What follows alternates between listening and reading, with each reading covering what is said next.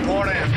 Red 10 standing by. Red 7 standing by. Red 3 standing by. Red 6 standing by. Red 9 standing by. You're listening to the Ion Cannon Podcast. Laugh it up, fuzzball. Your source for entertainment reviews from a galaxy far, far away. This is it. Hey, laser clankers!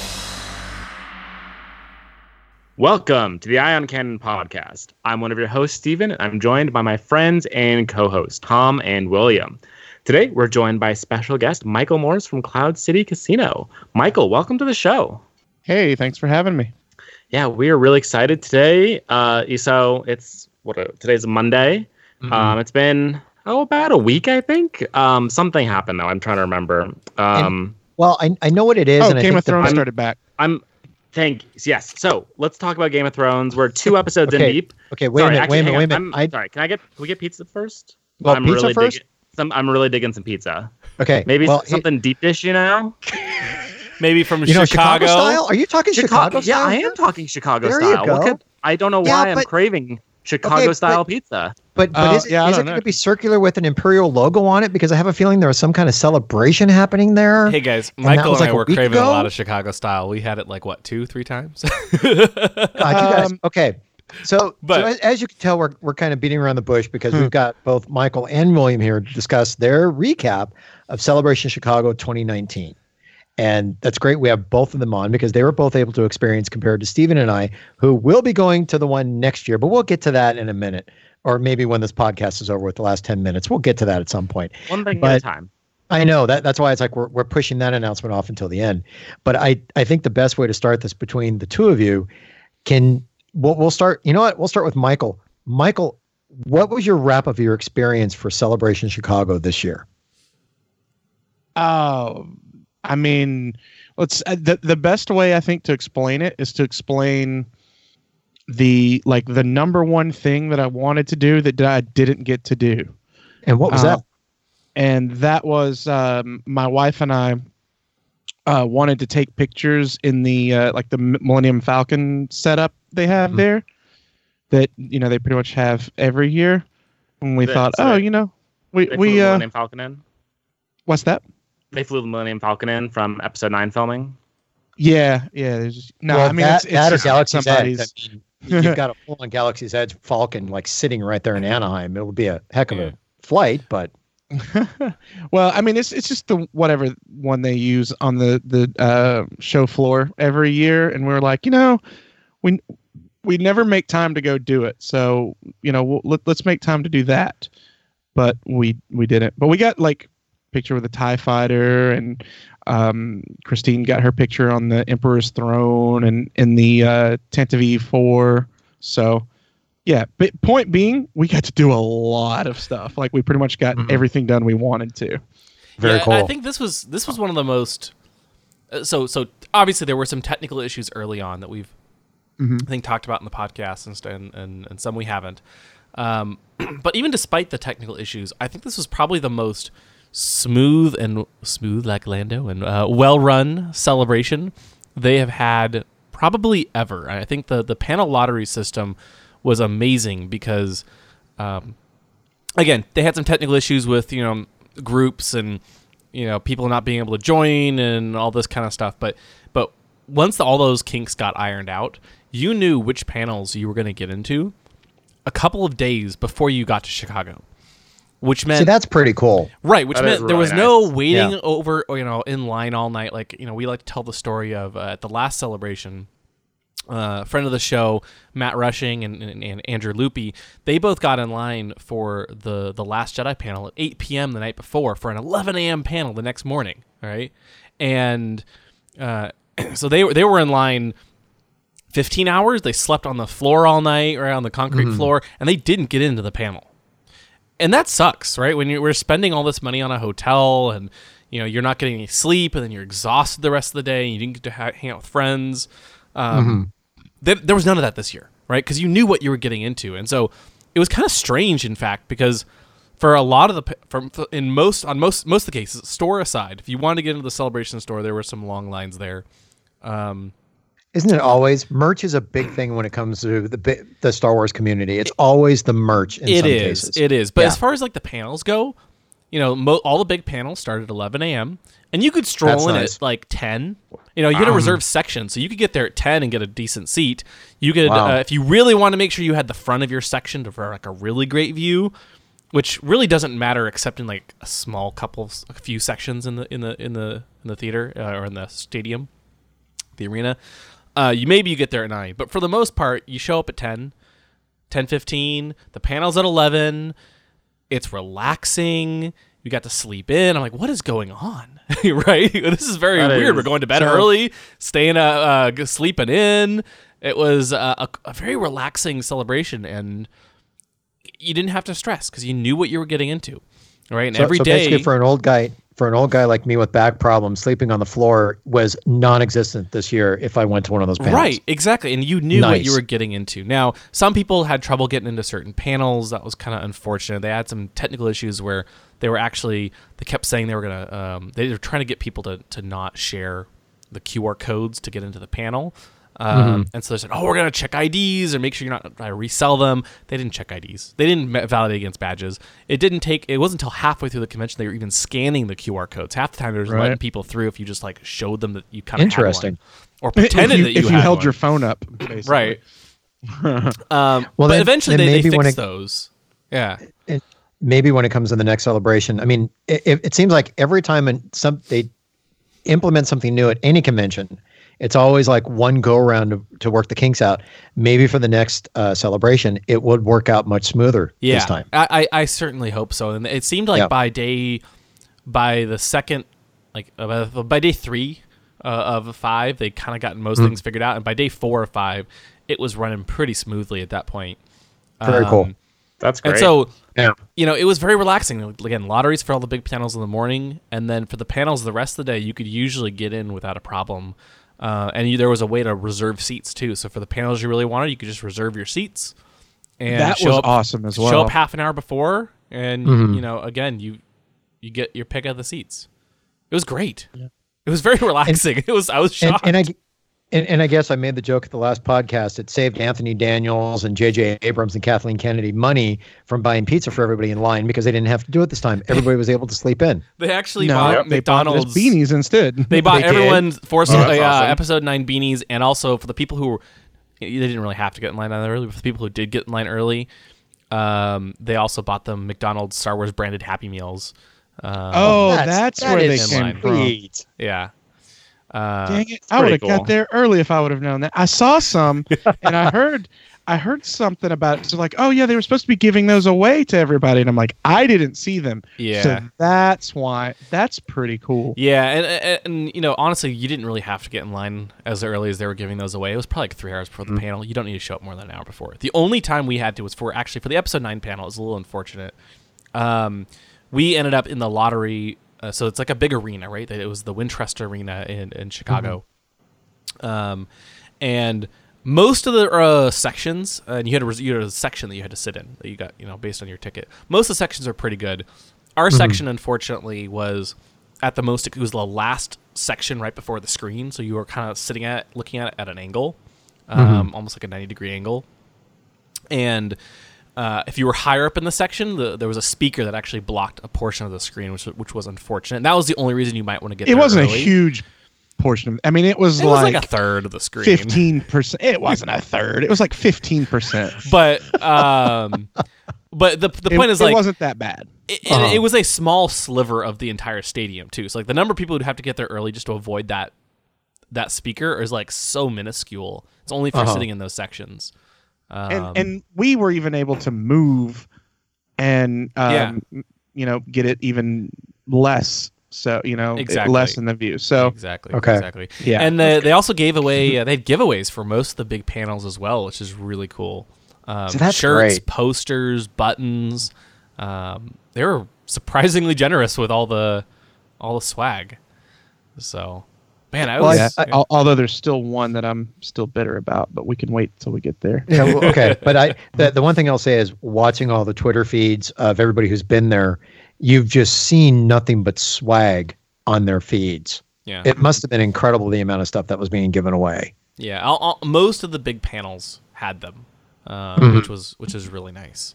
And, I really appreciate it. But I don't know. Any other thoughts on the overall celebration experience, Michael? Before we dive into the big news, the big panels.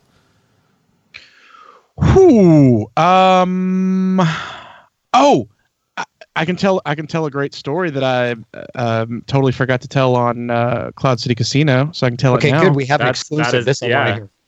Exclusive. That's kind of story. Guys, I was L337 for a moment. I staged a revolt. Uh-oh. What'd you do? Okay. So, on the Galaxy stage, which William knows this anyways, I am not very fond of the host for the Galaxy stage. She irritates me because I don't like her style. Like, she'll kind of demean people, like when they're up on stage and stuff, and I'm not into that. But what happened was they're like, okay, we're going to play this game.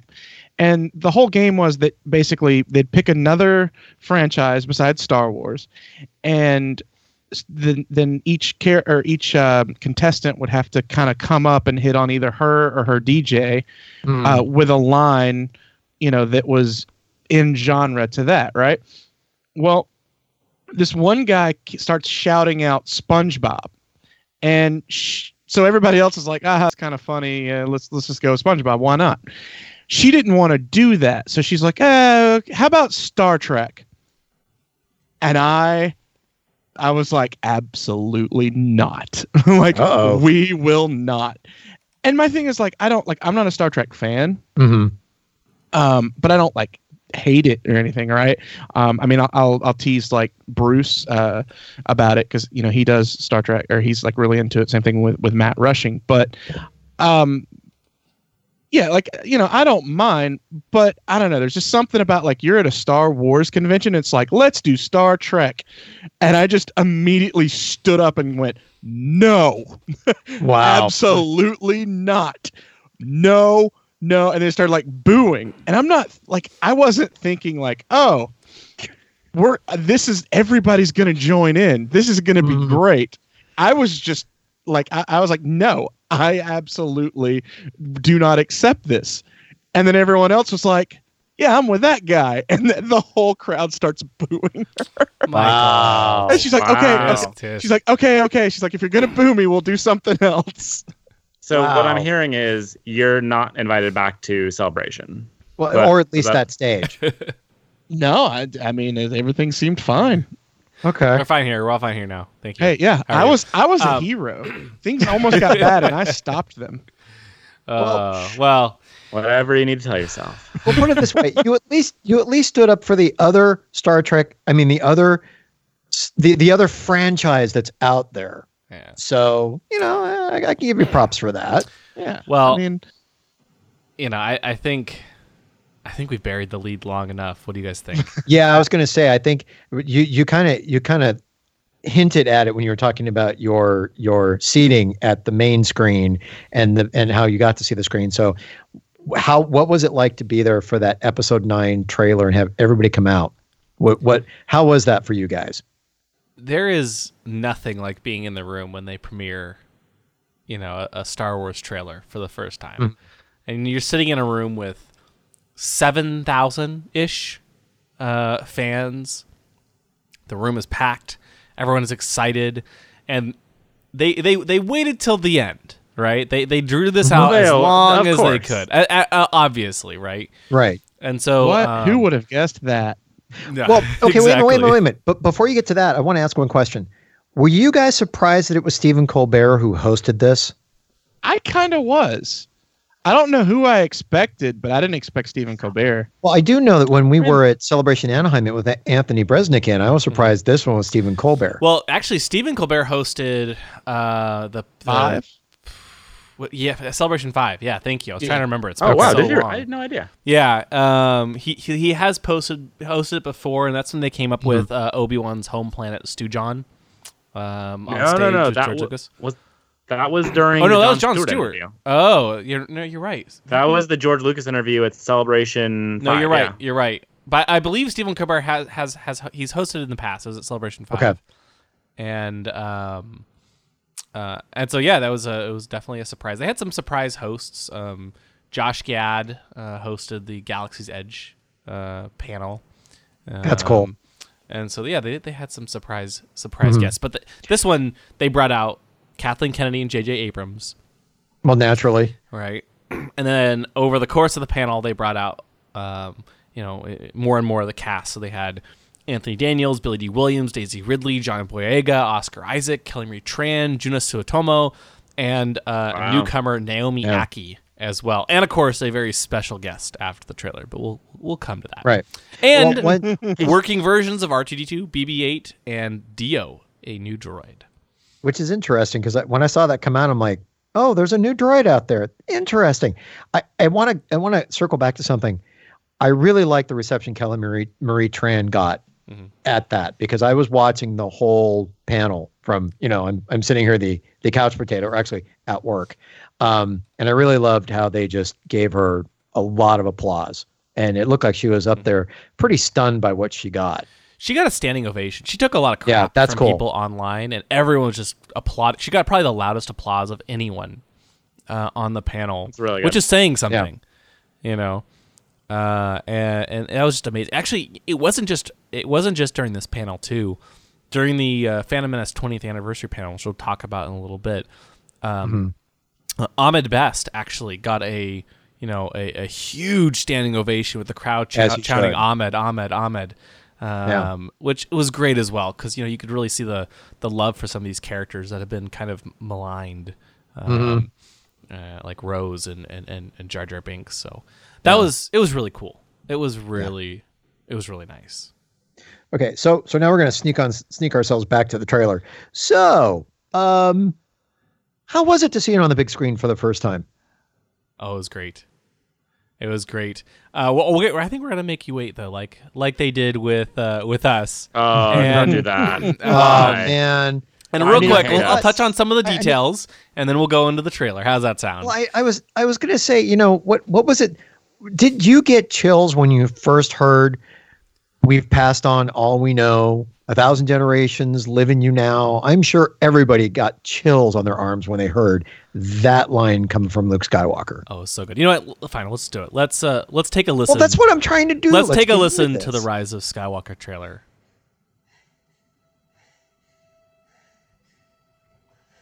And if you haven't seen this, you should go watch it now. But well, sure. So we get Rey on Jakku.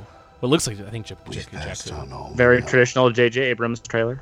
Very reminiscent of The Force Awakens. 1,000 generations live in you now. And she has Luke's lightsaber again. Seems repaired.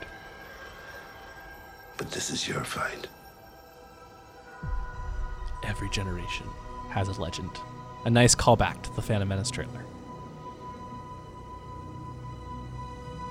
More shots of Jakku. It starts off slowly, and we see Kylo Ren's new TIE fighter. Is it established that is Kylo Ren? It is. Okay. We see it. Yeah, you get it in. Yeah, but you only see his hands. That's true. And she does this very cool slow-mo jump.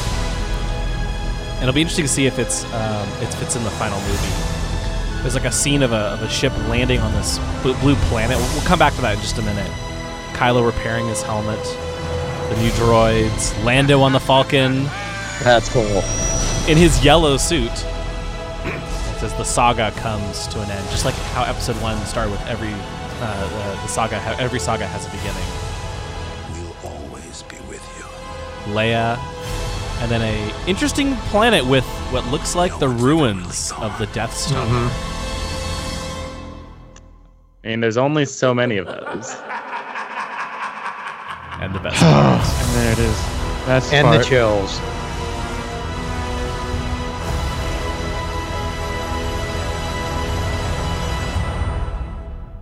And as soon as it ends, Ian McDermott's yep, he hops on stage and says, "Roll it again." It was just so brilliant. But it took him a bit to do that because it looked like he was having a very hard time to spit it out because with the amount of applause he got, it looked like he was completely choked up and just could not get the words out. Well, so what was great is like the trailer ends and everyone's focused on the screen and all of a sudden the red lights come on and you look down and on the stage is Ian McDiarmid just standing there facing the audience. And everyone's like, what? Yeah. So there's a lot to unpack here. Obviously, Michael and I were in the room, but Tom, Steven, you guys were watching this online. Your thoughts on the trailer?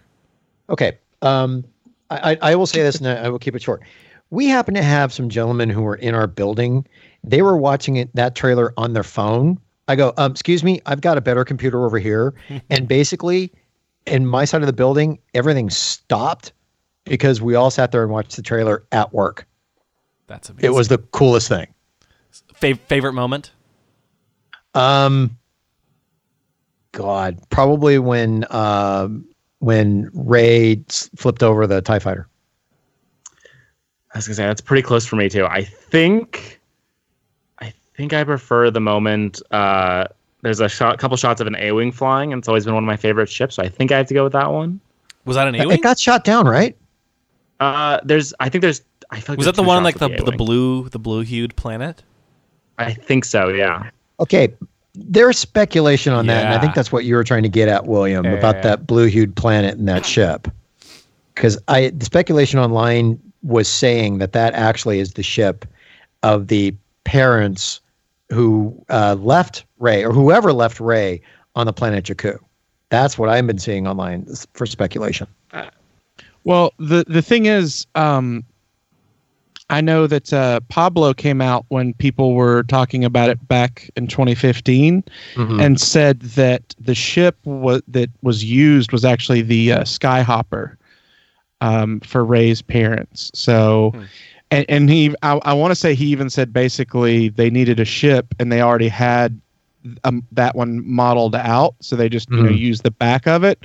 Right. So to me, knowing that, this could or could not be anything at all. You know what I mean? Because like, did you see the pictures of them side by side from the Force Awakens and from the trailer? I've seen photos. It looks pretty darn close. It's insane. Right. But what I'm saying though is that like obviously we saw a Skyhopper get blown up in the Force Awakens, so it's not like it's the only ship out there. And considering that, they said for the Force Awakens, it was just like, oh, you know what? It's just cheaper just to use it. This may be another situation of where they're just like, use that model we got. Yeah. True. Very true. So sorry, not trying to take the wind out of your sails. No, let's not forget this is Star Wars, which has done many trailers now with things that were not in the movie at all. Right. I wouldn't be surprised though if we will see something more about Rey's parents at this point. I mean, Kylo Ren's repairing his helmet. I think we should. I hope absolutely. not. Why? Okay, wait a minute. Steven, why don't you hope for any news about Rey's parents? I like this idea that Rey really is a nobody, or at least is not someone important. Like, we've got a lot of we have so many big players, and I want when talk about this more. When they talk about the rise of Skywalker, I desperately want that to be Kylo. Kylo is the Skywalker of this trilogy, I would say. So you think the title, The Rise, and we forgot to mention that the title is Episode 9, The Rise of Skywalker. Rise of Skywalker. Surprise! We completely forgot that was revealed in the trailer. I'm not going to yell spoiler alert because it's been out there for a while. But you think it's related to Kylo? I think that's Kylo, and I think the story is more interesting when Rey is not a Skywalker or Kenobi or whatever. We went through this before Episode 8. I don't think we need to go through it again. I want the story to be on how Rey becomes part of that legend. Interesting. Yeah, so I should say I'm not opposed to learning more about Rey, where she comes from. I don't want it to be like, surprise, you are a Skywalker. Right. Twice removed. You see, Luke had a twin brother. Twin. A second twin. You see, there was this Emperor's hand named Mara Jade, And all right, now. I would be okay. I had to slap you down with that. Oh no, you haven't heard the whole thing, Stephen. It's it gets terrible, and you're right. Just stop it now. I don't need to hear your fan fiction.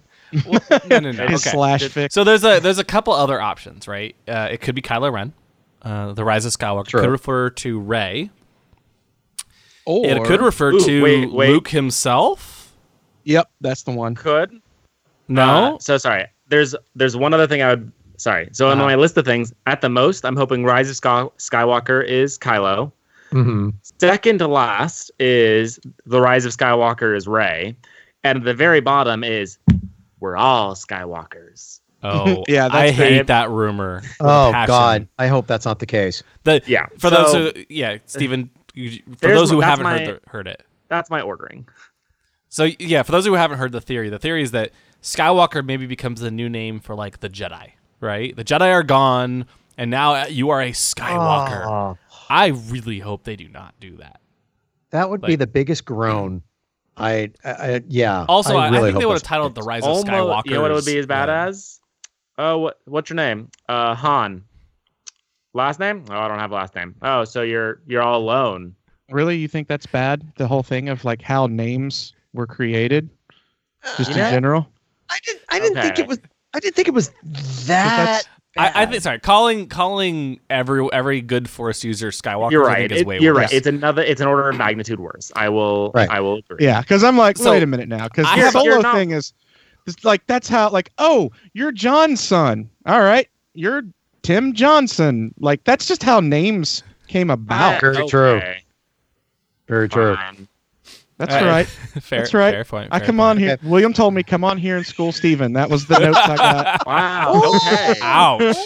Throw me under the bus. Comes out. He's schooling me sometimes. He's getting schooled back. Thank you. So there's another theory. Okay, we got. What if Luke, and this is just crazy ideas, right? What if Luke, so this is the Skywalker saga, right? And Luke is gone, right? And in this trailer he says no one's ever really gone, and I just love how that gets followed up with the Emperor's Laugh, which we'll come to in a moment.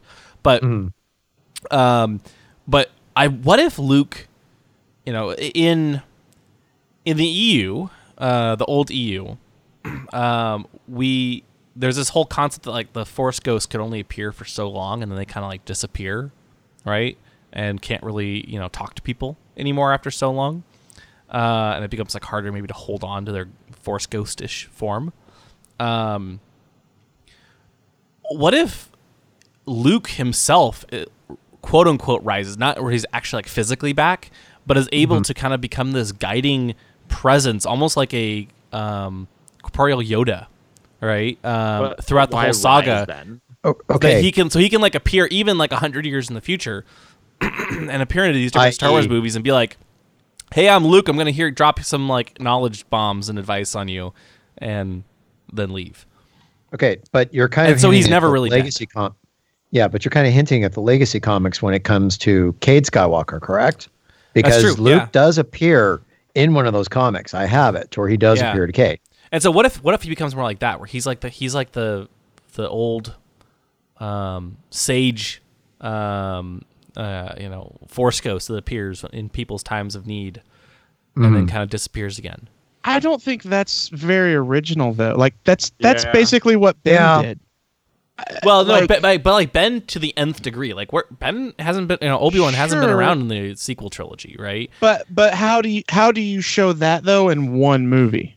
Yeah, you see what I'm saying? It's probably got to show something like in this film. They have to show something to where everybody goes, "That's what it means. That's the thing." Not, we'll have to wait 10 years till they start making movies again.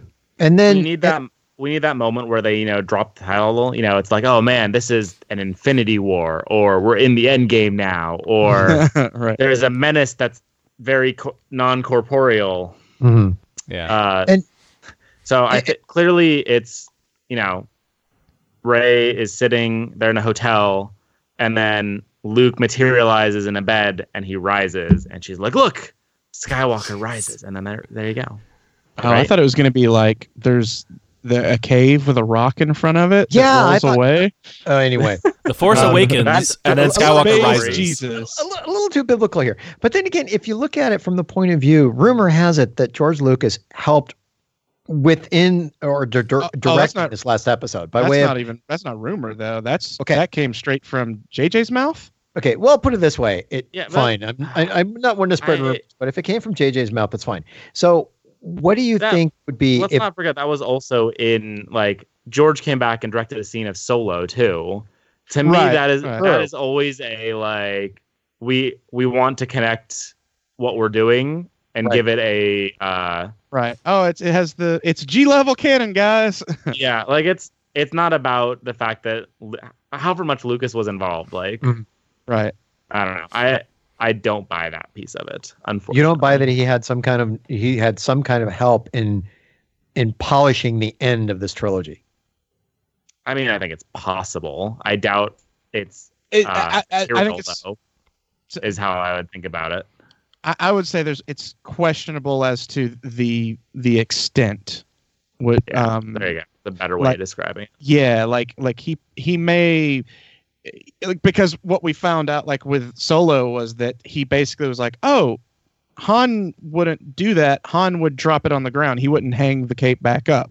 Mm-hmm. Oh, you know what? You're right. And that is 2 seconds of the entire film. You know what I mean? Yeah. But from the point of view of this is the gentleman that basically created this whole universe. Uh-huh. And let's just say, and everybody knows that the last episode really didn't go over well with fans, and to kind of tie up his story after basically the original intent when I was a kid that it was going to be over 9 movies, and this is basically the 9 movies that are out there. Maybe they did go to him and say, you know what, how do we really wrap this up in the best way possible to give you your due and let you really walk away from this epic Star Wars universe you gave us and feel comfortable to walk away from it? Well, Tom, I don't think that's how they said it. I think what they did... Well, more than likely they threw a bunch of money at him and said, here, No. Okay. I think they had a recording of Kathleen Kennedy, and they sent it over in a droid, and it said, help us, George Lucas, you're our only hope. Well, it's probably Dio that did it. It was the Dio droid. And that's the part where he cackles and Ian McDiarmid comes out, right? Because it turns out it was George all the time. Okay, but they're even kind of hinting at, because I saw the thing that when it comes to Ian McDiarmid and bringing back the Emperor, they are hinting that seed was planted back in Revenge of the Sith because he was talking about Darth Plagueis the Wise. Mm-hmm. Oh, yeah, sorry, we should talk about that. I don't think he's back either. Okay. You don't think he's back either. I 100%. He's back. I don't think he's corporeal. I don't even think he's a Force ghost, honestly. I'm fully expecting I have a theory. Or something along those lines. I'll put money down right now that it's not something as negligible as a holocron. Okay. Oh no, so I'm not saying it's negligible. I'm picturing was it? I think it's when Bane shows up in Rebels. Right. Where it is 100% Palpatine guiding Kylo and teaching him, but it's not like a Force ghost Palpatine. Right. I my personal theory is that it's a holocron, but holocrons can be you can have more of a conversation with them. They can try to lure you in. We actually see, if you read a recent book, it's still reinforced that holocrons can be addictive and kind of suck you in. I won't say any more as to not spoil things, but I think that's really potentially compelling, and they don't have to bring him back that way. Because you don't really want to ruin you don't want to ruin Vader's sacrifice at the end of Return of the Jedi. No. The victory over the Emperor, right? And so by making a holocron, you can kind of bring him back and maybe maybe Kylo Ren is looking for advice and he stumbles across his holocron and he or Rey stumbles across his holocron and starts to get lured in, right? Who knows? I mean, so the other possibility, of course, is we get Force Goo. I don't know who that is. Force Luke versus Force Goo from Star Wars. Sorry. Samantha, I thought you said Goose, and that was a cat from Captain Marvel. For what I understand, no, something different. I don't think we can do Force Ghost, Luke versus Force Palpatine, dueling it out. I don't know how they duel it out. Maybe they just swing lightsabers through each other and it doesn't do anything. That's what I think that's what's going to happen. I think that really you're going to see Palpatine legit come back, and then Luke's going to be like, "Guess what, boy?" And you think so? He's going to take him out. Yeah. Here's why, because they talked about in that panel, they talked about the big bad of the saga, and that's when I was like, "Huh, that's a really interesting statement." Mm-hmm. And then. You know, we get the trailer and then we hear the laugh, and I'm not kidding. Like, my brain just melted. It melted. I'm sure a lot of people's brain melted, because even I, from where I was at when I saw that trailer, was kind of like, and that was the last thing we were expecting. Big area. I was very hard not to sit there and say no effing way in this big open area when he came out when you heard the cackle. Yeah. Okay. Yeah. Absolutely. Yeah. I mean, it was just perfect. But I don't think that, for two reasons. One, they've basically said that, like, hey, he's going to be in it. I mean, not in those exact words, but they've said enough, they've showed enough that to not do that, I think, will not earn them goodwill. Like, I think that you're going to be burning the fans to not do that. I mean, I would love to see that. My concern is just that, like, the whole point of George Lucas has said in the past that Sith cannot be Force ghosts, because the whole point of, it's like Sith want this ultimate power, but in the end, in order to have this, basically like this eternal life, right? You have to be good. And that's the big secret that the Sith don't realize. Can I say mine? Because I actually, I guess I stated it a bit wrong earlier. Okay. I do think Luke will come back, but I think it's going to be physically. I don't think it's going to be Force Ghost. I think he is going to physically be there, to defeat Palpatine, who I think is going to be physically there. Now, here's the thing. William may know about this, so I'll kind of ask him. The thing that is not been officially released, but now is clearly real. Can I reference that, or should I probably not? You know what I'm talking about? I have no clue what you're talking about. I'm not even sure what you're talking about. There's a lot of different things that come to mind.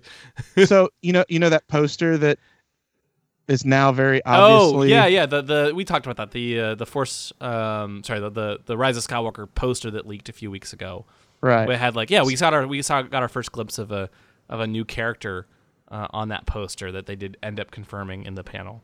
Right. Yeah. So, also, if you look at the very bottom, you see what looks like your First Order stormtroopers, but they're red.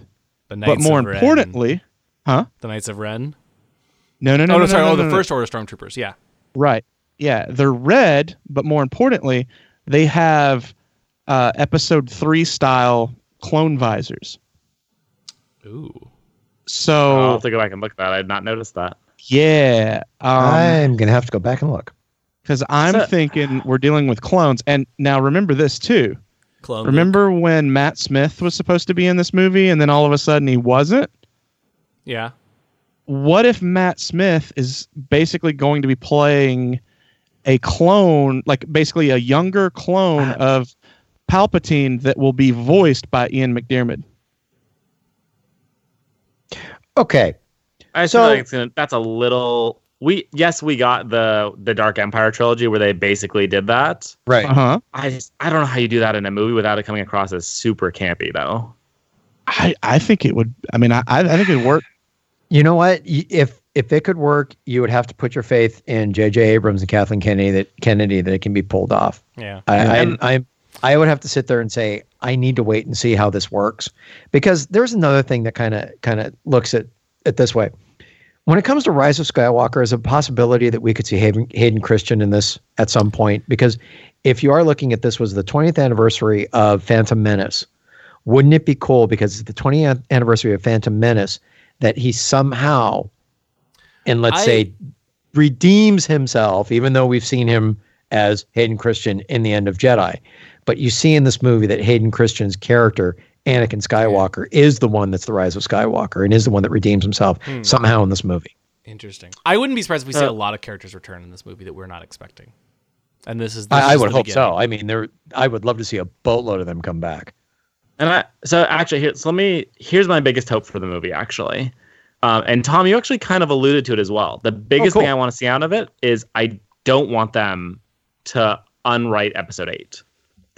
Like, I think it's far more important for Star Wars to be like, yes, like there are times you may not like the story. We've certainly had plenty of those times in the past, but like, I don't want to see a world where we go back and start rewriting or changing what's happened, like what the previous movie was based on how people reacted to it. Right.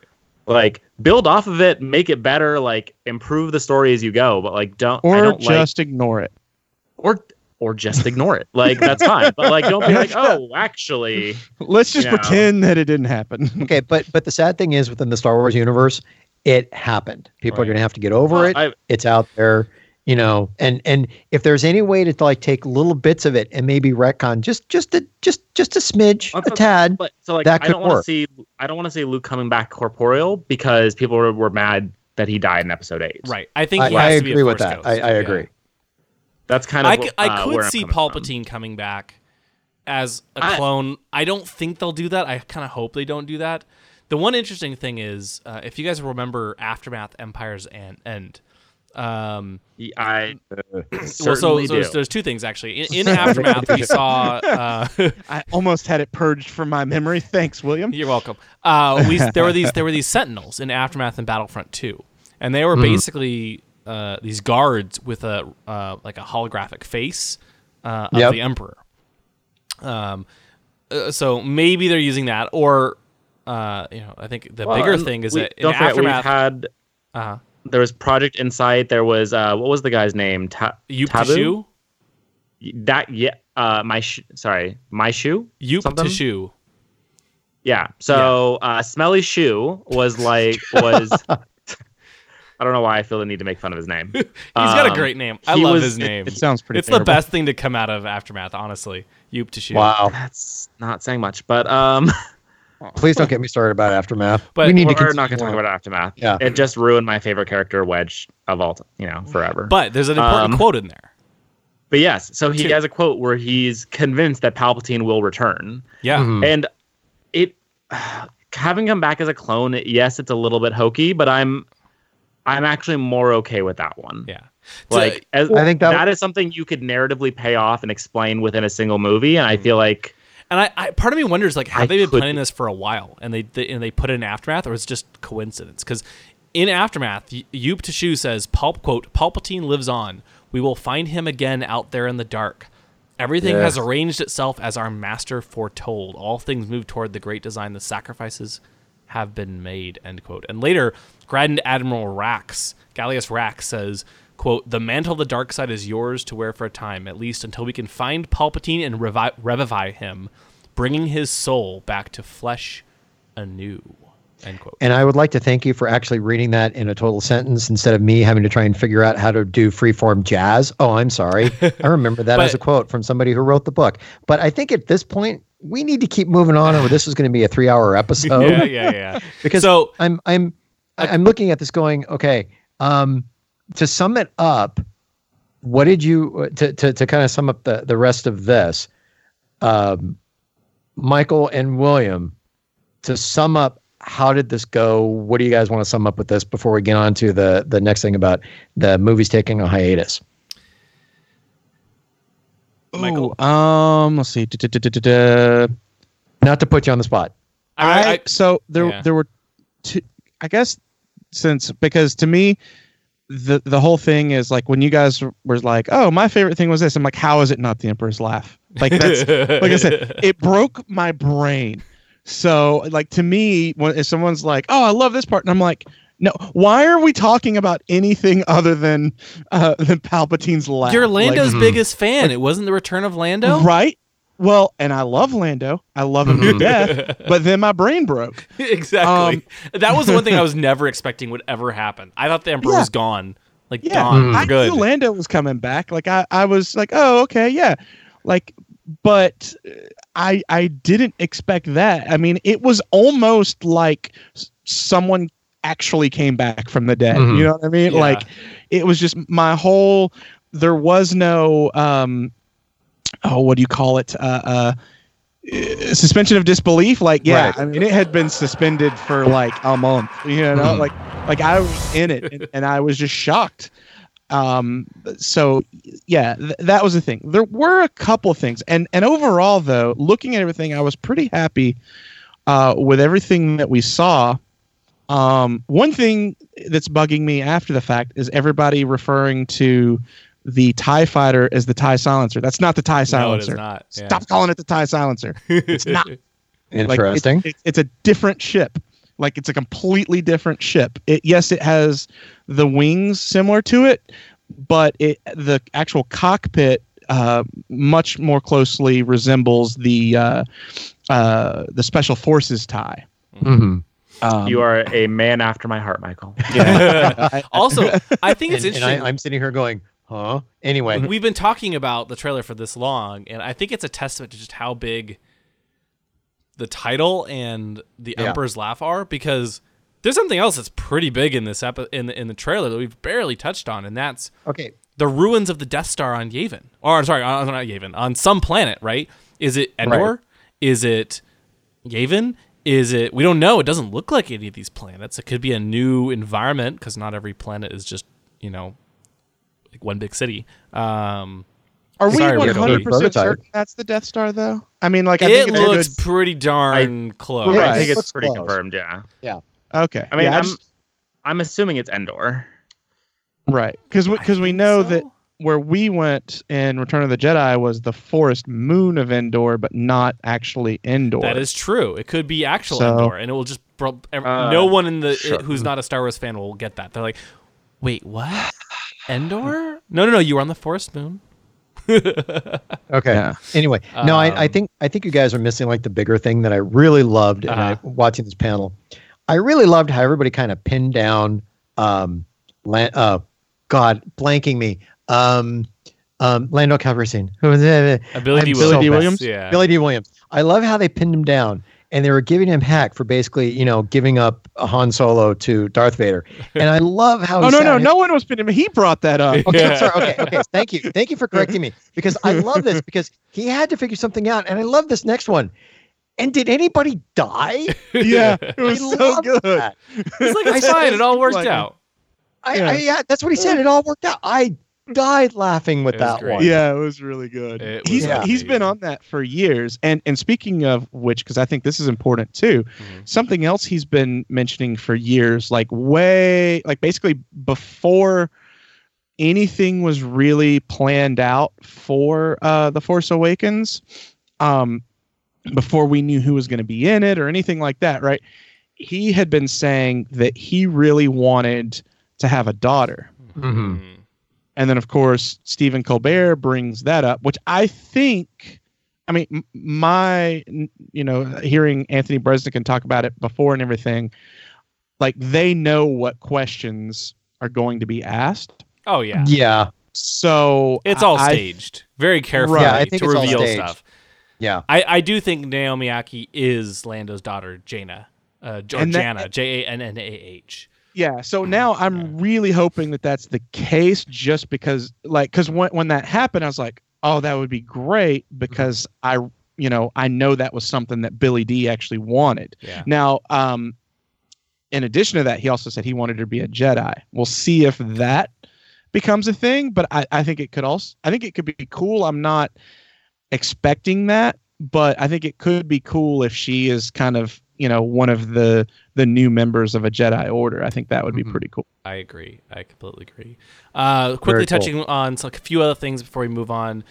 We did get to see a shot of Carrie Fisher in the trailer, which was really nice. And they talked about how, they couldn't recast her, they couldn't make her CG, they couldn't keep her out of the movie. But thankfully, they were able to find some footage of her.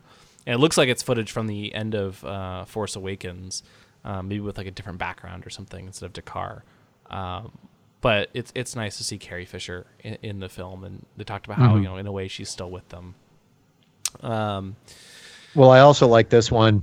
Phasma's dead. Yep, Just Phasma totally dead.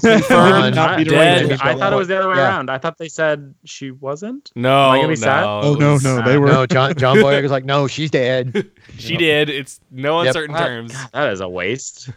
That makes me sad. You know, to a certain extent, I agree with you, Steven. But you know what? I would really hate to see her come back a third time. Yeah, it would be kind of really cheesy. would. Yeah, when you put it that way. They did confirm that the movie will not pick up immediately after The Last Jedi, so some unspecified amount of time has passed, and the group is going to go on an adventure together, which is interesting. I was happy about both of those things. Yeah. One, that everyone's going to be together, and two, that... I was never happy about like when they announced that The Last Jedi would pick up immediately, I was never comfortable with that. And I still think it was a mistake. Because it's like, wait, why? Like, what's the point of the crawl? You know? Yeah, no, it's a good point. And so I love that we're getting time, and because we want to know, like, hey, what have our heroes been up to? Right. And well, some of the things we know is Rey has actually been reading those ancient Jedi texts she took from the tree, and repairing Luke's lightsaber. She's learned some new Force powers. They hinted that Reylo could be a thing, potentially, which was interesting that they brought that up. I don't know. There's a lot.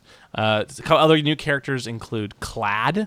He's that little weird-looking alien from the poster. He's a friend of the Resistance.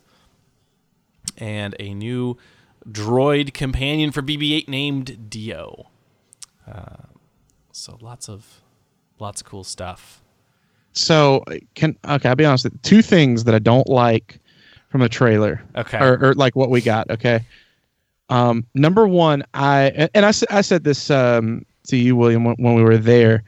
I'm not big on Lando wearing the Donald Glover costume. Why not? He walked onto the Falcon. He went to the closet, and it was still sitting there. He picked up his old shirt. He tries it on. He's like, I still got it. It still fits. Yeah, I think when I said it, then you go, it still fits. Yeah. Hello, what have we here? Is what he says. To me, it just kind of feels like they're trying to force it, to be like, look, see, here's that connection. Yeah. Solo counts, guys. Like, it's all the same. And I love Solo. Like, I don't need that connective tissue. You know what I mean? Like, it feels like too forced. Mm-hmm. So I don't know. It's not a big deal. And I'll probably, by the time the movie comes out, like, I'll be so used to it that I don't even think about it. Yeah. The other thing is, I don't like Dio, guys. Like, I don't like him. You know what? There's a part of me. Okay. When I first saw it, I hate to say this, I think it's really cool. I love how they're doing this with the different droids. Instead of the standard, they either walk on they're either biped or they're wheeled, or this to have a ball or to have like a wheel with a droid on it.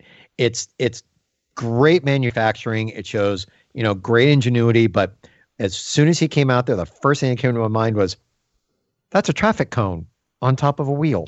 Oh, yep. No. I got one better for you. It's a horn mute. Oh, from a trumpet. Yeah. Yeah. Oh. Or the other thing I was going to say, a cheerleader's thing. That was my only thing about it. But the thing is, look at like a horn mute. It's the exact size, the coloration on it, everything. Like, it's a freaking horn mute. That's probably how they made it. Yeah. Probably. Like they probably. I mean, it was probably at least like visually a inspiration for it or whatever.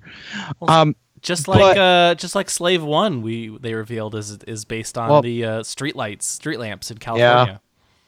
Yeah. I never realized that. Yeah, I heard that one too. But yeah. Okay. But so my thing with Dio, though, like I'm not huge in his look. Like, it's fine and it's okay or whatever. I just don't like, they're like, oh, we've got a new droid. He's going to be a buddy. I'm like, who could be his buddy? R2-D2. Yeah. Yeah. Like, that's honestly, look, I loved The Force Awakens, and I'll say, forever. I'm like, I'm so glad J.J. Abrams gave us that movie. I'm very happy about it, but I will never forgive him for putting R2-D2 under that sheet and he didn't get any more real screen time in The Last Jedi. Like, why? I love BB-8. He's adorable. He's fine, but I think there's room for both. If you feel like there needs to be a new droid to fill room, just use R2-D2. So, sorry, I'm done. No, that's okay, because to a certain extent, because the oldness that I am within this group, the original idea that I heard all the way back when, it was supposed to be the 9-episode arc like it is doing, where you tell the middle, the beginning, then the end. But it was also supposed to be C-3PO and R2-D2 are the ones that are actually telling the story. Mm-hmm, right. They're the ones that are the constant, other than, as we're finding out, quote unquote, the Emperor, that is all the way through the episodes. It is supposed to be R2-D2 and C-3PO, because literally C-3PO has been established and R2 as being at the absolute beginning of this trilogy, because one was with Padme, one was with Anakin. Mm-hmm. And then it carried on into the next episodes of New Hope, where you saw with Princess Leia, you had C-3PO and R2, and then R2 ended up with Luke Skywalker. And then when you carry it forward, it's supposed to be the two of them telling this story. I have no problem with BB-8. I do agree with Dio. It's like, I think it's to a point to where it's cute. Love to see all this work, but you are getting away from the basics of it's 3PO and R2 telling the story. Now, if that's the way it's supposed to be, I got to take it the way it is. The movies are what they are, but I do want to see this wrap up with 3PO and R2 as hopefully pushed a little bit further out than BB-8 and Dio. Well, speaking of wrapping up. Yeah, I know. We got to, John. Yeah, speaking of wrapping up, the Star Wars films are wrapping up for a little while. Which is kind of nice. I agree with this. So this was a little bit of news that dropped, I feel like, a couple hours before Celebration started. Yeah. Yeah, it was like the night before. Yeah, so Kathleen Kennedy kind of announced that they were going to be taking not Kathleen Kennedy. It was Bob Iger, I think, right? Yeah, I think it was during the earnings call? It might have been. That's what I thought it was. But they kind of announced that Star Wars will be taking a bit of a movie hiatus post Episode 9. Not any, specific detail other than that they're taking time to kind of plan out what the next several years of Star Wars movies will look like. The interesting thing to me is that they're working on, they said, the next decade for the franchise with Rian Johnson, David Benioff, and D.B. Weiss. And those are the directors who have been confirmed to be working on the next sets of films. Mm-hmm. And, I think this is a really good thing. We could discuss this topic at very at length, but I think the biggest issue I've seen so far since Disney bought Lucasfilm is that it seems like they haven't defined the story from the get-go. Nope. They kind of let J.J. Abrams figure out what he wanted to do, and he kind of used some stuff from George Lucas and kind of did his own thing. And then Rian Johnson started working on his movie while J.J. Abrams was finishing up his, and Rian's like, "Hey, J.J., can you change your ending a little bit to match with my vision for the story?" And then there was this interview recently with J.J. Abrams. I forget, was it in Fast Company? I forget. And he was talking about how he found it difficult to figure out how to pick up where Rian's Last Jedi left off, and so I think the big problem was they didn't have a vision from the outset. They didn't have someone at Lucasfilm saying, "This is the story of Star Wars. You can kind of deviate a little bit, but you have to get to these big points and end up here." Yeah, I want to kind of add, I don't think it's an issue with anyone specific. I don't think it was an issue that J.J. Abrams didn't do something right, or Rian Johnson didn't do something right, or even that Lucas didn't do something right. Sorry, Lucasfilm, I should say. Mm-hmm. I think it was just they needed more time, and the goal was to let's get Episode 7 out there. Let's go. Right. A little bit of time to, regardless of where they decide to stay with a single director for the next trilogy, have multiple directors, it doesn't really matter. But what they need is just a little bit of time to be like, hey, here is how, this is the overarching arc, whatever. Yeah. Mm-hmm. Exactly. Here are the big story beats. Here are the characters that are important. Here's what's going to happen to them. An individual director is going to modify and change it as they need to. But, they needed a little bit more of a cohesive vision, I think. And that's what George Lucas always did, right? He had a vision for the general overall story, and he'd tweak it as he went along, as he had better ideas or wanted to introduce stuff. But he at least knew where he wanted to go. Absolutely. And like, I actually don't think this is going to be very long. I would be surprised if it's more than a year, honestly. You think so? I wouldn't be surprised if it's maybe like 2-3 years. Sorry, I should say. I expect at Celebration next year, we will get some sort of information about the next movie. Yeah. See, I think I'm hoping for the Celebration next year. I would like to see, and I think the smarter thing for them to do is if they want to have the films go on a hiatus, do like the rumor is the Knights of the Old Republic. Because that way they can jump back and not really affect anything that they've done now with these 9 films, or that's been done with these 9 films, and kind of get some kind of plot going forward from this point. Also, I think, and I kind of think what might be hurting it is, sure, you've got Rian Johnson asking, JJ, hey, can you tweak this because of this? But when you look at all the Marvel franchise, there's one person who's actually driving the story, the full story. Yeah. And that's the one thing Lucas, when it started, they really didn't have, like George, was sitting there plotting out the whole story. They just jumped into doing the movies. They kicked it off great with The Force Awakens. But then it kind of like floundered. And it's like now they realize they need to get a good pause, figure out the story for the next 10 whatever years, and make sure it's consistent all the way through. Exactly. I wouldn't be surprised if we get 2020 and 2021 without any new Star Wars movies, and then I would hope they resume in probably 2022. I would put money down that we have something in 2021. That would be my bet. But they have to start filming almost now in order to hit that date. Right. Yeah. They're not, and they're not even looking at, because they've got a bunch of other. Yeah. No, you're right. Sorry. Well, let me just say this. Look for some really cool projects on Disney Plus being announced before too long, and that's going to be taking their time and direction. Yeah. Mm-hmm.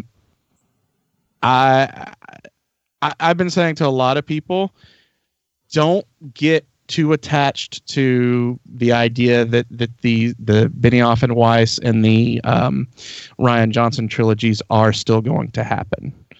Filmmakers don't sit around for years waiting to make their movies. Yeah. And I think that's probably what we're going to see here. I think it's a pretty good bet that at least one of those trilogies isn't going to happen. Yeah, I think, again, my big hope is that they do the Knights of the Old Republic. Mm-hmm. And I'd like to see that trilogy go through, because I think, Kathleen Kennedy said she wanted to work on it, which is amazing.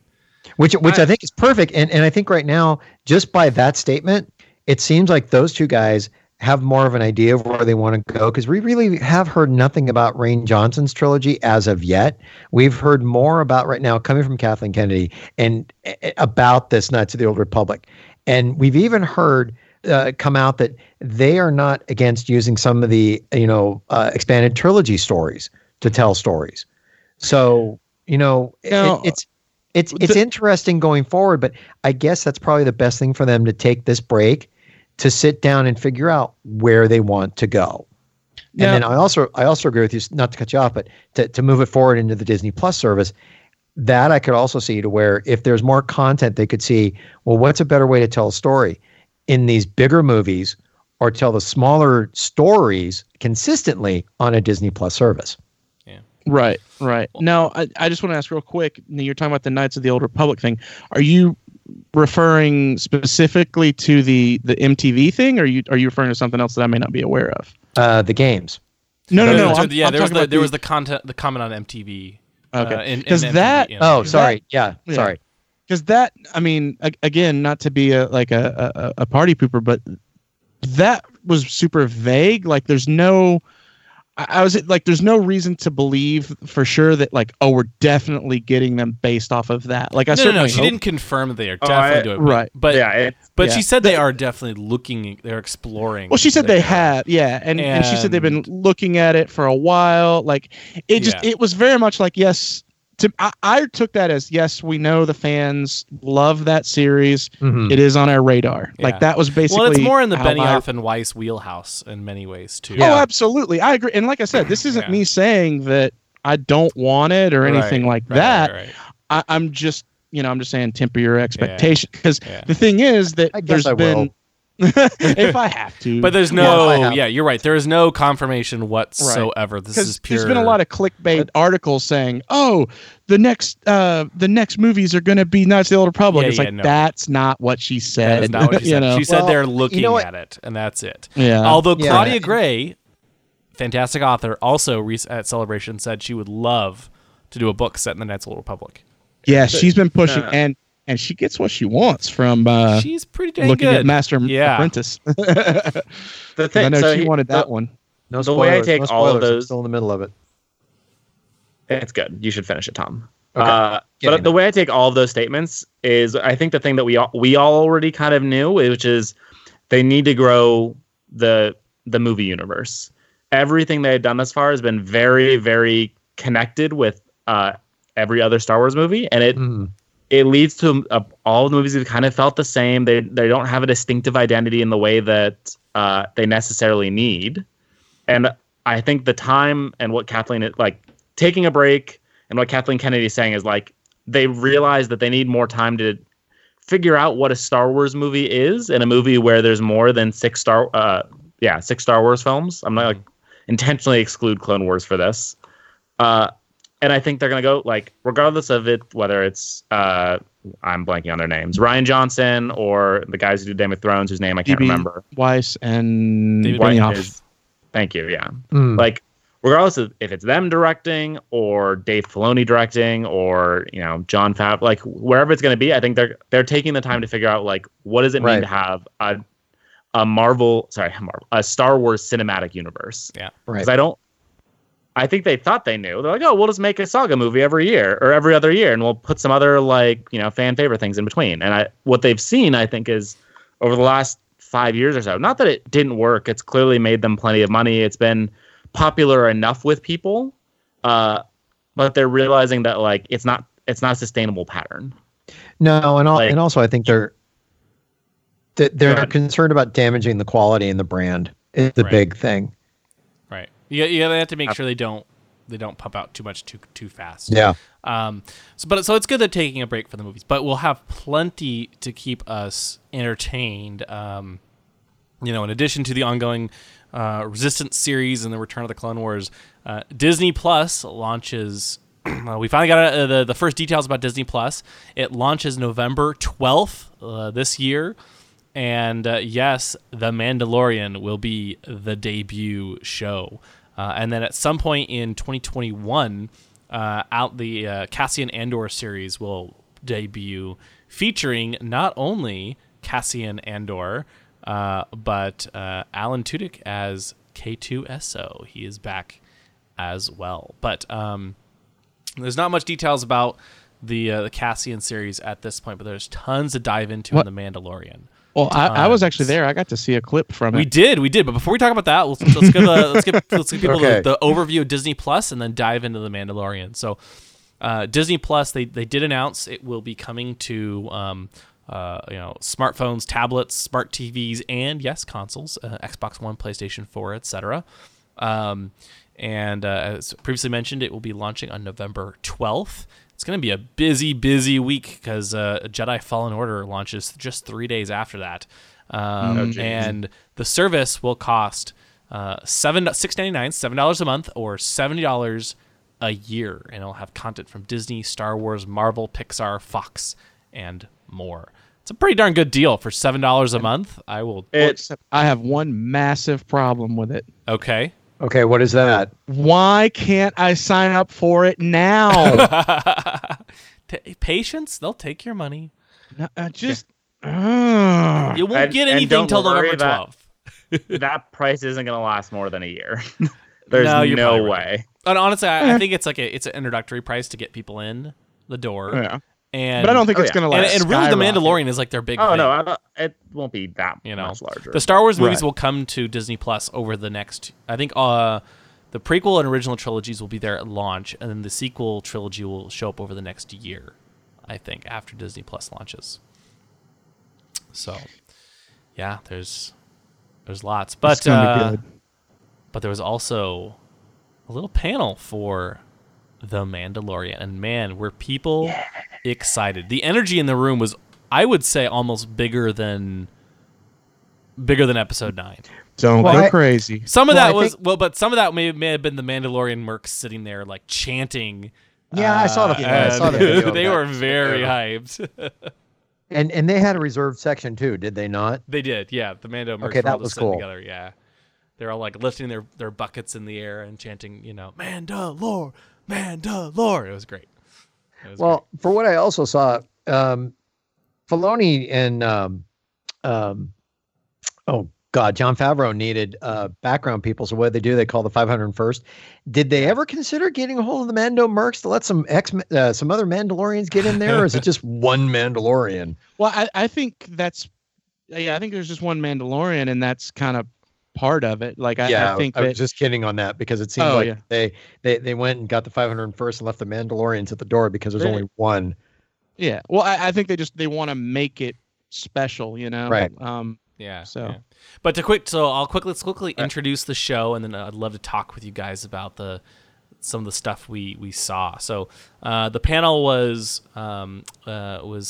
featured Kathleen Kennedy, Dave Filoni, and Jon Favreau, along with the cast Pedro Pascal, Gina Carano, and Carl Weathers. Fascinatingly, Dave Filoni was actually introduced before Jon Favreau, which I think might have just been because of that audience, but. I would assume it's the audience. Yeah, I would imagine. But it's telling, and they have a very interesting dynamic, which we'll get into in a little bit. In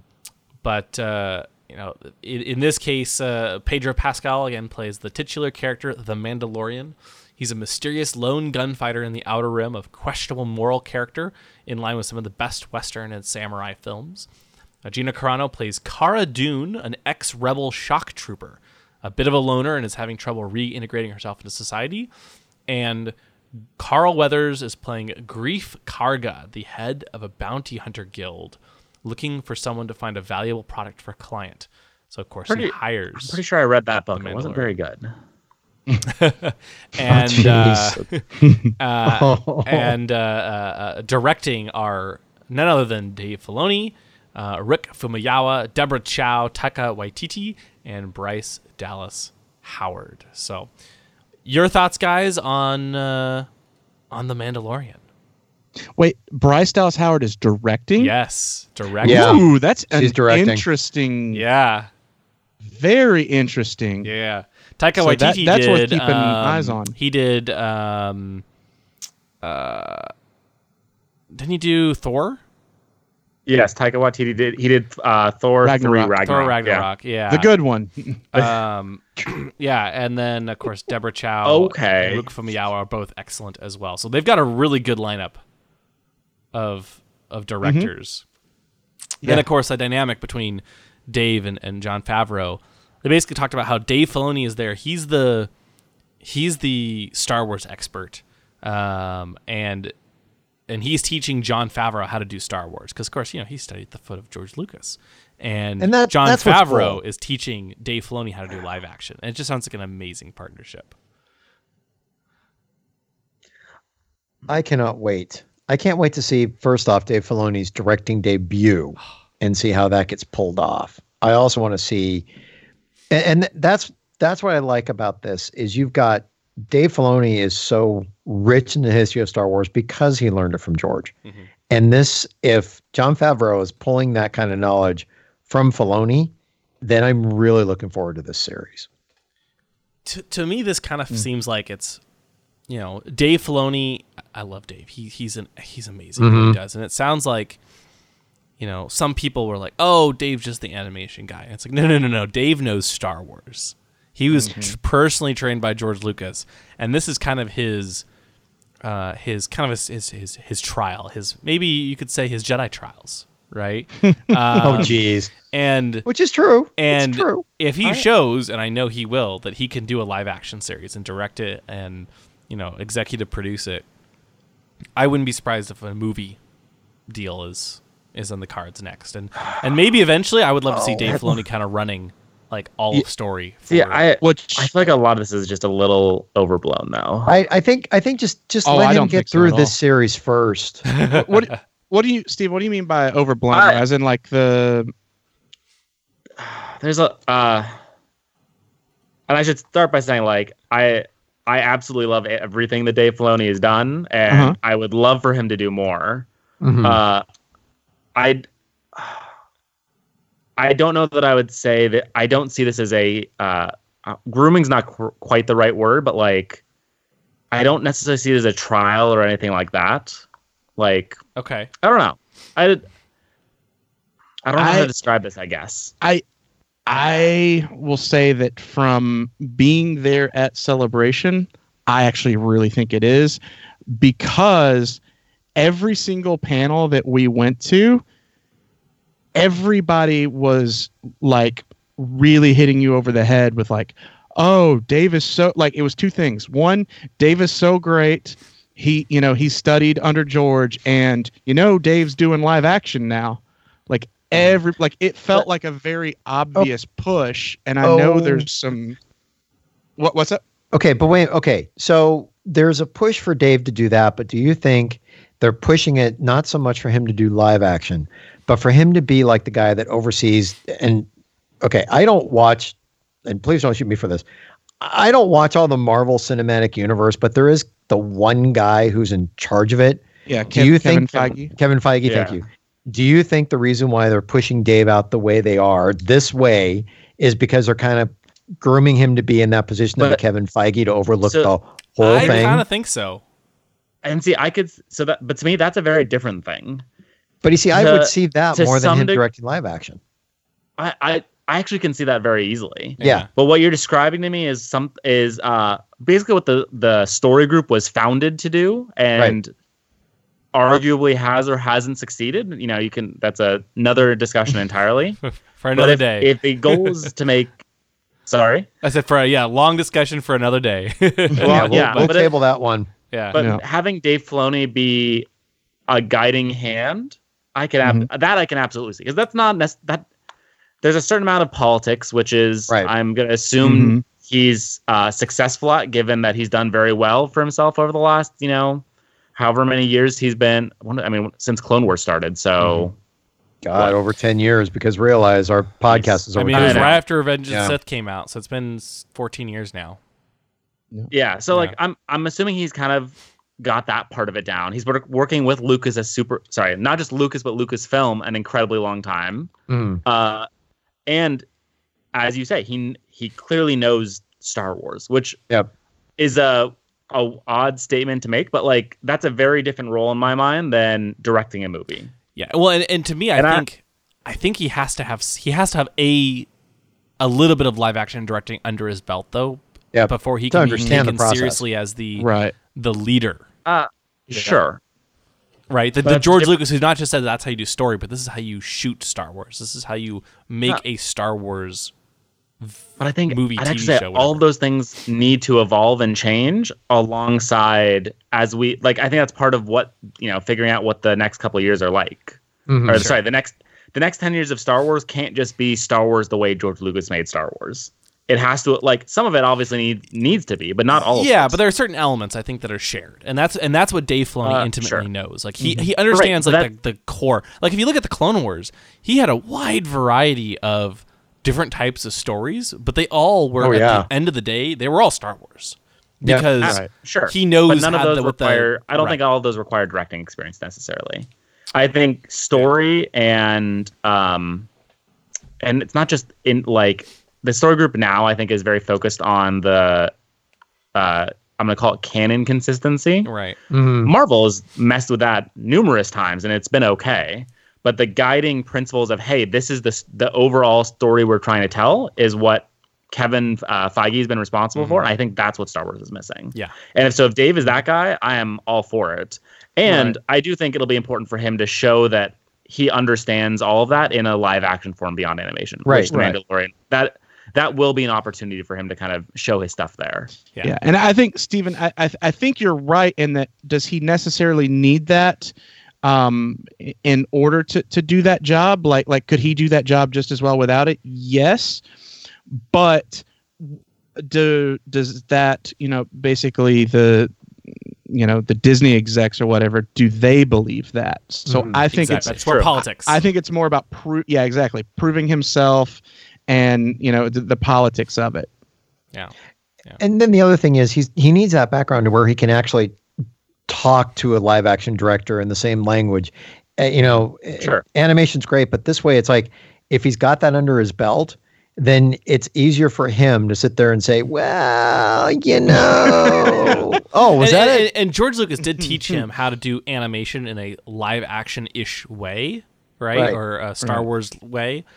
But you're right. I think he has to kind of go the full way. But I think he needs to prove that. He just needs his chance to prove that to certain individuals. Exactly. And Mandalorian is that. And boy, does it look good. Yeah, so what all do they kind of announce and show off at the panel? I know there was a clip shown, or at least one clip. There were three. So there was a behind the scenes video. Love to see them. Which I think they released that one. I think that one is in the panel if you go watch it.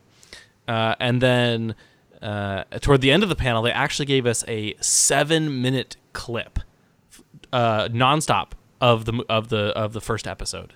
Presumably the first episode. Wow. Nice. And they turned off the cameras. They did not stream this part, although it is you might be able to find it on YouTube if you search. Or my Twitter. And then I'm not saying Michael. And in Michael's defense, they did forget to say please don't record until like 2/3 of the way through. And then they also showed us a montage as well of a bunch of scenes. So we got a decent amount of insight into the show. Michael, what were some of your big takeaways? Oh man. Okay, hold on. So the first thing that pops to mind is of course, I do Cloud City Casino, which is a gaming podcast. And one of the games that I absolutely love is The Force Unleashed. And they brought us the Incinerator Troopers, which are now canon and in live action and pretty freaking sweet. Very cool. Yeah. Beautiful. And it looks just like they did in the game. Like just like it. So that's awesome.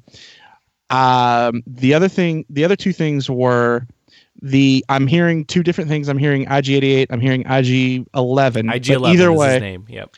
He was freaking sweet, spinning around, shooting. Because once again, looking at games, as much as I love the N64 Shadow of the Empire game, IG-88 was a bit goofy how he moved. And now seeing him able to do this, I'm like, yeah, like that's the IG-88 I wanted. Even though, like I said, it's probably IG-11, but whatever. It's an IG droid, right? And then the other thing, they're all this. Yeah, they're droids. That's droidism? I don't know. But the other thing that I thought was actually pretty important is, like William said, we got like a 7-minute clip or something about that. Pedro never took the helmet off. Mm-hmm. I thought that was pretty big, and I definitely applaud them because that's just something that doesn't really happen. Like actors loathe hiding their face. Mm-hmm. So it's for gonna them be a challenge to do for him, that, but I think it's kind of cool. He's like this nameless, faceless man named the Mandalorian. Yeah, I think it'll be interesting. Actually, if you want, we can break down real quick what we saw. The longer clip starts with Greef Karga giving the Mandalorian a mission in a cantina. He offers him. He's kind of going through a bunch of options. He's like, "Well, I got this job for you. That's that job," but they're mostly like bail jumpers or a smuggler, and they're really boring. The Mandalorian's like, "Yeah, no." No, actually, he said, "I'll take all of them." And he's like, "Well, yeah, you're right. Yeah, they're low pay, but he's like, I'll take all of them. They're easy. I'll do them all. It's easy, no problem. Thank you." But Grief's like, "Hey, I gotta share these with others in the guild, right?" But he says, "I do have one mission for you.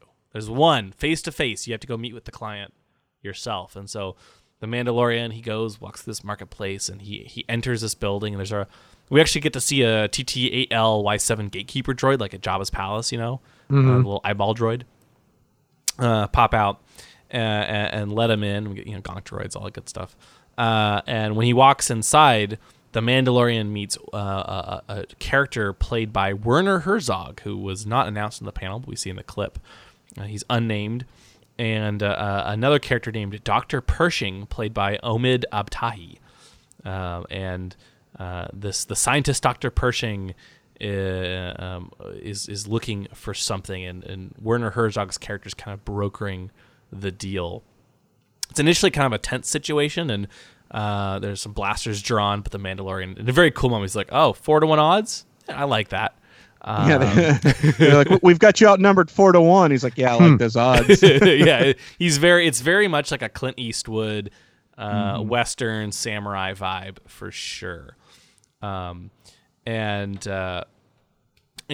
Herzog's character unwraps this thing in cloth, and it turns out it's some Beskar Mandalorian iron. That's cool. As payment for locating a target alive or dead for a lower fee, which Pershing is not a fan of. He says the Beskar belongs back in the hands of a Mandalorian. It's best to restore the natural order of things after a period of disarray. Very interesting, and there's clearly more where that came from, and so the Mandalorian goes off on his mission. There's like something about trying to trace a signal, and he only has some of the digits and has to figure it out. Yeah, it sounds pretty cool. It was I would say it's fairly quiet. Extended scenes. It's very much like more on the level of like a high budget TV show where they really take their time. If you're someone who just wants like action, go, fast pace, you probably won't like it. But if you like more of like the prestige shows that really, have really good acting and really good characterization and kind of take their time, I think fans will really like this. Mm-hmm. I don't know. I think it's probably going to be paced like Game of Thrones. Yeah, exactly. There'll be some big moments of action and then some long moments of quiet dialogue. Yeah, but I think everybody's going to be hooked into them. Oh, totally. Well, it's a Mandalorian. What do you expect? Yeah. I'm going to be there. I'll be watching. It's not out yet, and I'm already hooked in. So ditto. Now, did they mention anything about when it's released? Are they going to dump all the episodes up there at one time or anything like that? They did mention.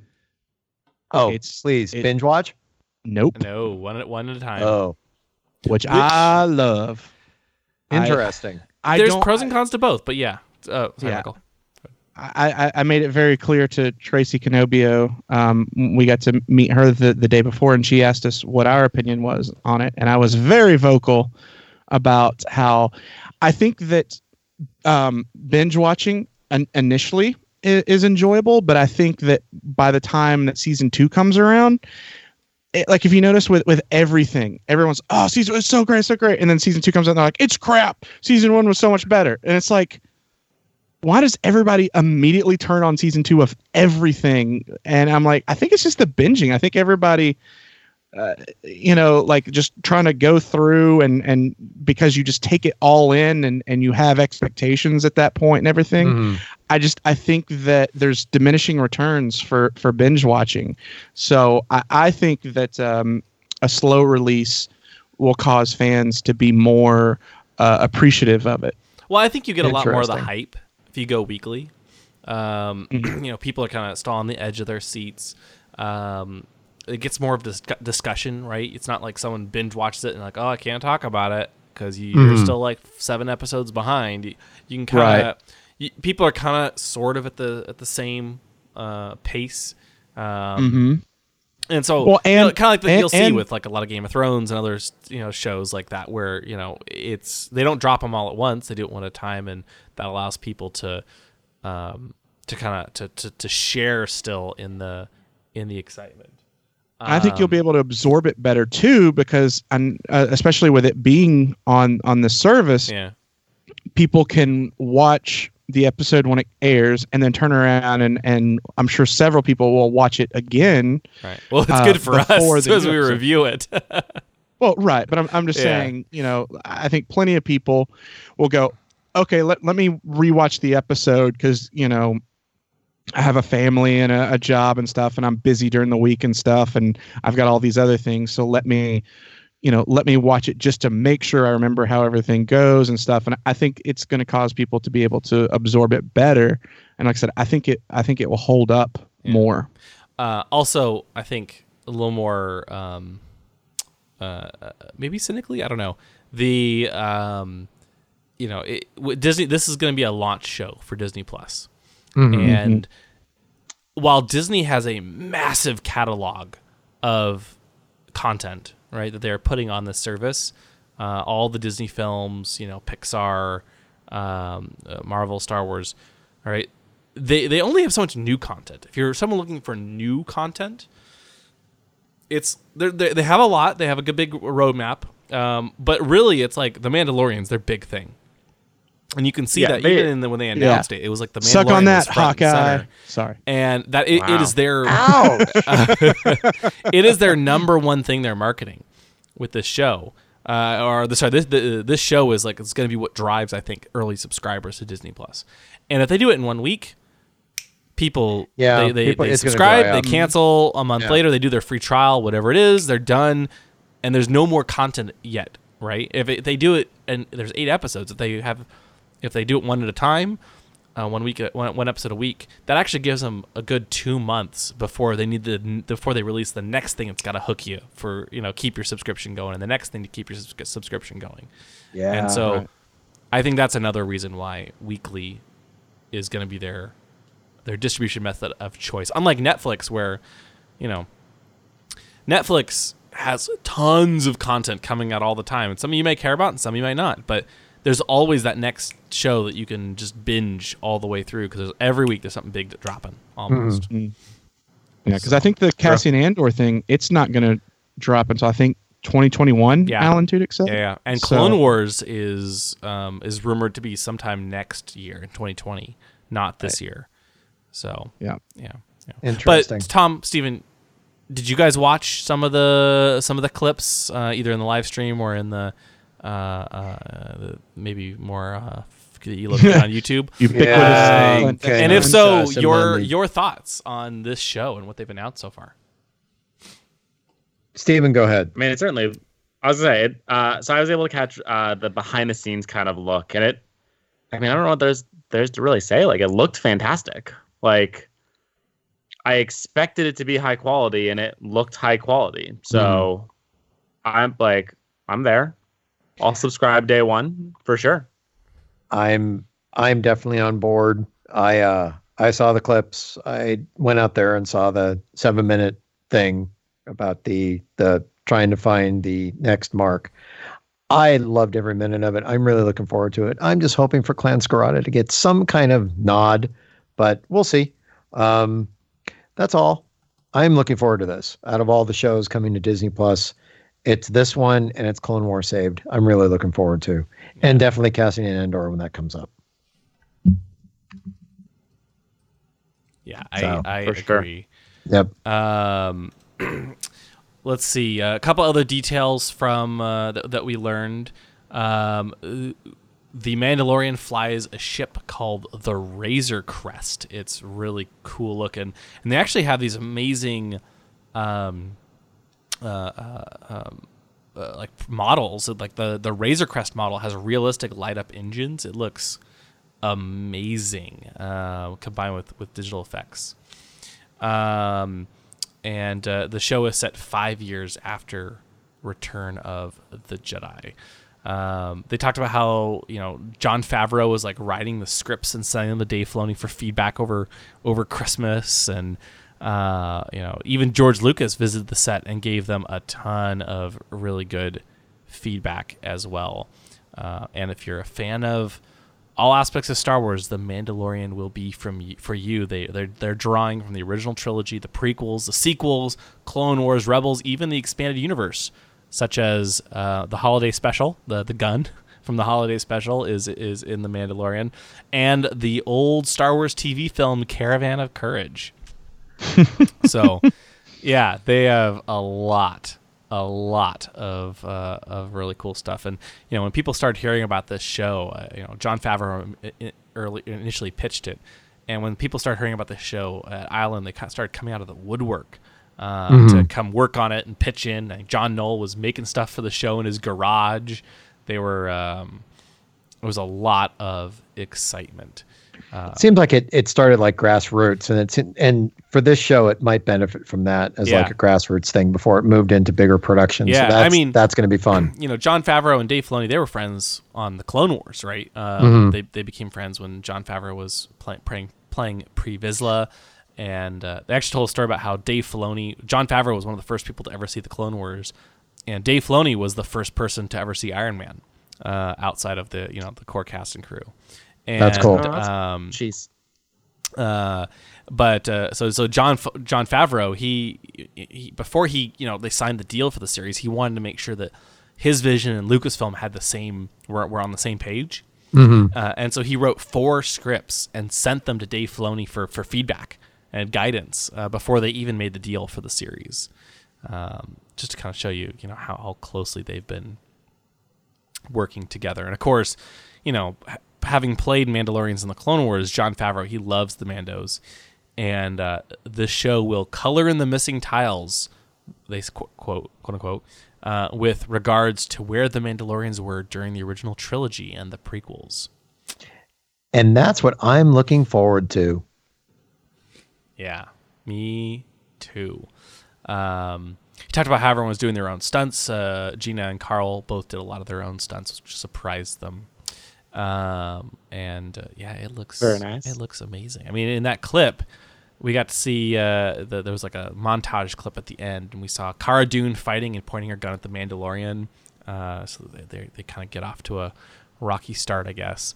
Dewback's IG-88, voiced by actually director Waititi.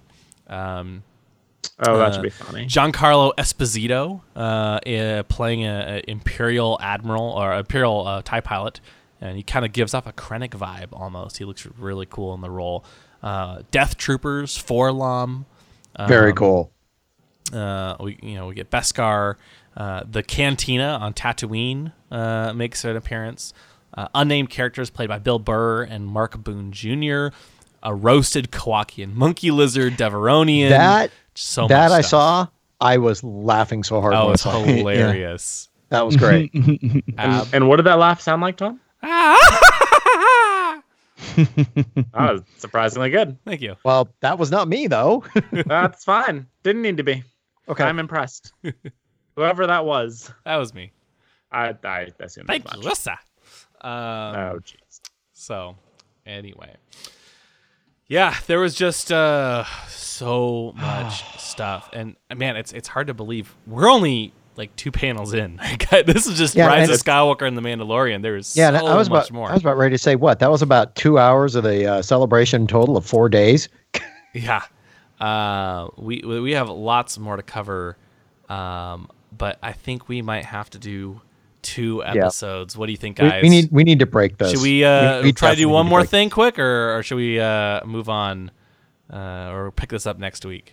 I think we pick this up next week. Okay. Well, that sounds good to me. Then soon we'll be back with our part 2 of Celebration coverage. We'll talk about the Clone Wars save panel. Boy, that was an amazing panel.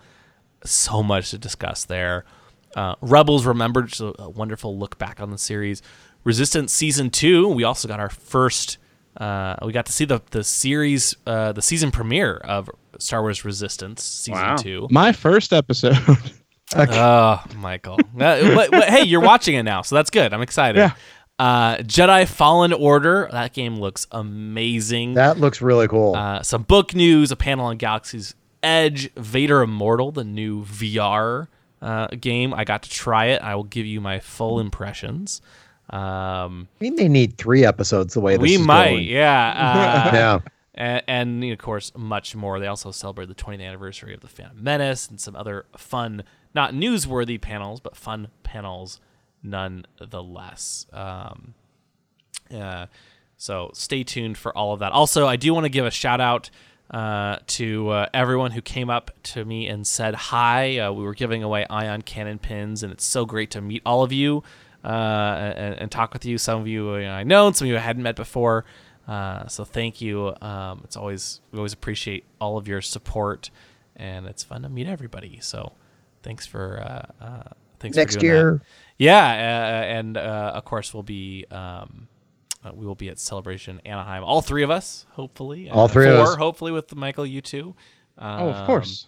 And which that was we jumped the gun on that one. That was the major announcement at the end of Celebration, that Celebration will be returning to Anaheim in 2020. Yes. At the closing ceremonies, they announced Celebration 2020. I'm thinking August. July, August. It's too soon to tell. I'm waiting for them to make WonderCon. I think is in WonderCon is April. So I'm guessing they won't do it in April, and it's only a year out now. Yeah, they got to give people time to prep. So actually, WonderCon's a year from now. Ooh, I do wonder though. Anaheim. I know they just updated the convention center, but it is no McCormick. McCormick is the largest convention center in the country. In Chicago. William, we'll be fine. We'll be fine. I wonder if they're going to artificially limit the number of people and say, no, it's going to be a smaller convention just so they can get everyone in. Well, all that and more on the next episode. Total speculation. Exactly. So, Michael, thanks for joining us for part 1 of our Celebration Chicago recap. You want to tell people where they can find you and listen to you every week? Okay. So do I need to give them like my address or phone please. number? Your social security number, address, social security number. Excellent. No, not on this podcast. Not on this podcast. The back three numbers on my credit card. Yeah, please, yeah. No, that's okay. The first 16 numbers on the front of your credit card. Just, you know what? Let's just cut to the chase. Just your Twitter and your Facebook or anything like that. Nothing of vital importance. There you go. Yes, I mean you can always just chat with me on Twitter. It's just at Morris Isley or the at Cloud City Casino or the Cloud City Casino Facebook page. Awesome. Well, thanks for joining us. And thanks for having me, guys. Oh, anytime. And one of my favorite parts, and I forgot to mention this earlier, is just being able to see everyone at Celebration. Not, of course, meeting new faces, new people, and also hanging out with good friends. So many, there was too many to name, but I think there was kind of a core group of us that kind of walked around a lot. Aaron and Teresa, you, Christy, Bruce, Matt. I said Matt, didn't I? I said Matt. Sean. I don't think you said Matt. Did I not? See, I told you there's too many people to name. I was also going through my list. To be fair, specifically Matt, too many to name. Exactly. Sorry, that Matt. was the and limit. Sean. Wow. So yeah, no, it's always great seeing you guys. Tom, Steven, we missed you both, but next year, Anaheim, 2020. Next year, I'm excited. Next year, the group's going to get bigger because there's 2 more people. Exactly. And of course, there's, tons of other people that we got to see and hang out with as well. It's always a blast. So that's one of the best parts, just getting to see all of your Star Wars friends and just celebrating Star Wars. It was such a wonderful time just to kind of celebrate our love of the franchise. And, and getting to see cool stuff is just icing on the cake. So, but yeah, so stay tuned. We'll be back with you do not want to miss the recaps of Clone Wars, Resistance, Jedi Fallen Order, Vader Immortal, and more. So we'll be back in just a couple of days. Thank you for listening to the Ion Cannon Podcast, your source for entertainment reviews from a galaxy far, far away. For over a decade, Ion Cannon has covered every corner of the saga, from the films and animated series like The Clone Wars and Rebels, to books, comics, games, and more. If you like what you hear, please rate us in your favorite podcast client. Your review will help this show grow within the Star Wars community. We can be found at our website, ioncanoncast.com, and you can follow us through Facebook and Twitter. To email us, you can do so at contact@ioncanoncast.com.